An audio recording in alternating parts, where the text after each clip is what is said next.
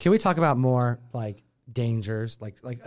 I have a lot of comic book stories, like dangers, things that go wrong, whether it's like theft or just like weird stuff, counterfeits, this, Yeah. Like, what are some statue stories? Like, how bad has it gotten? I think the biggest danger in the statue collecting I hear some world drama. is people trying to scam. People trying to sell statues that they don't have. And maybe they're not even familiar with the community. I think they really go through Facebook Marketplace and they see these want to buys for $1,300 pieces and they try to hit you with the scam. Oh, I have this piece ready to deliver today. Or however, there's a lot of people trying to get money out of statue collectors saying that they're going to receive a statue that they have no intention to sell. So I think being scammed online to pay somebody and not receive the piece is the biggest threat. That's crazy, Yeah. because it's like a big ticket item. Well, you just look, get one. It's an expensive thing. It happened to me. I recently even made a video about it that I tried to buy this statue, Batman, Nightfall, Azrael, from obviously the Nightfall storyline, 1/3 scale. And it wasn't until I was editing the video that I was like, this guy doesn't even know what the statue is.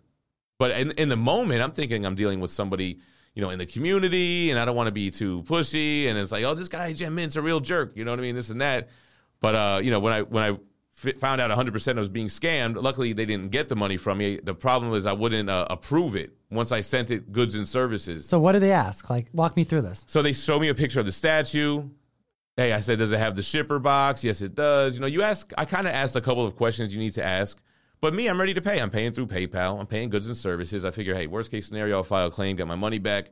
So I wasn't too worried. But in retrospect, there were some red flags that I didn't catch right away. And I've bought a lot of statues. Like I've had 80 at one time. I've had a lot more than that over the course of my collecting. But there were so many more questions I should have asked, and I didn't.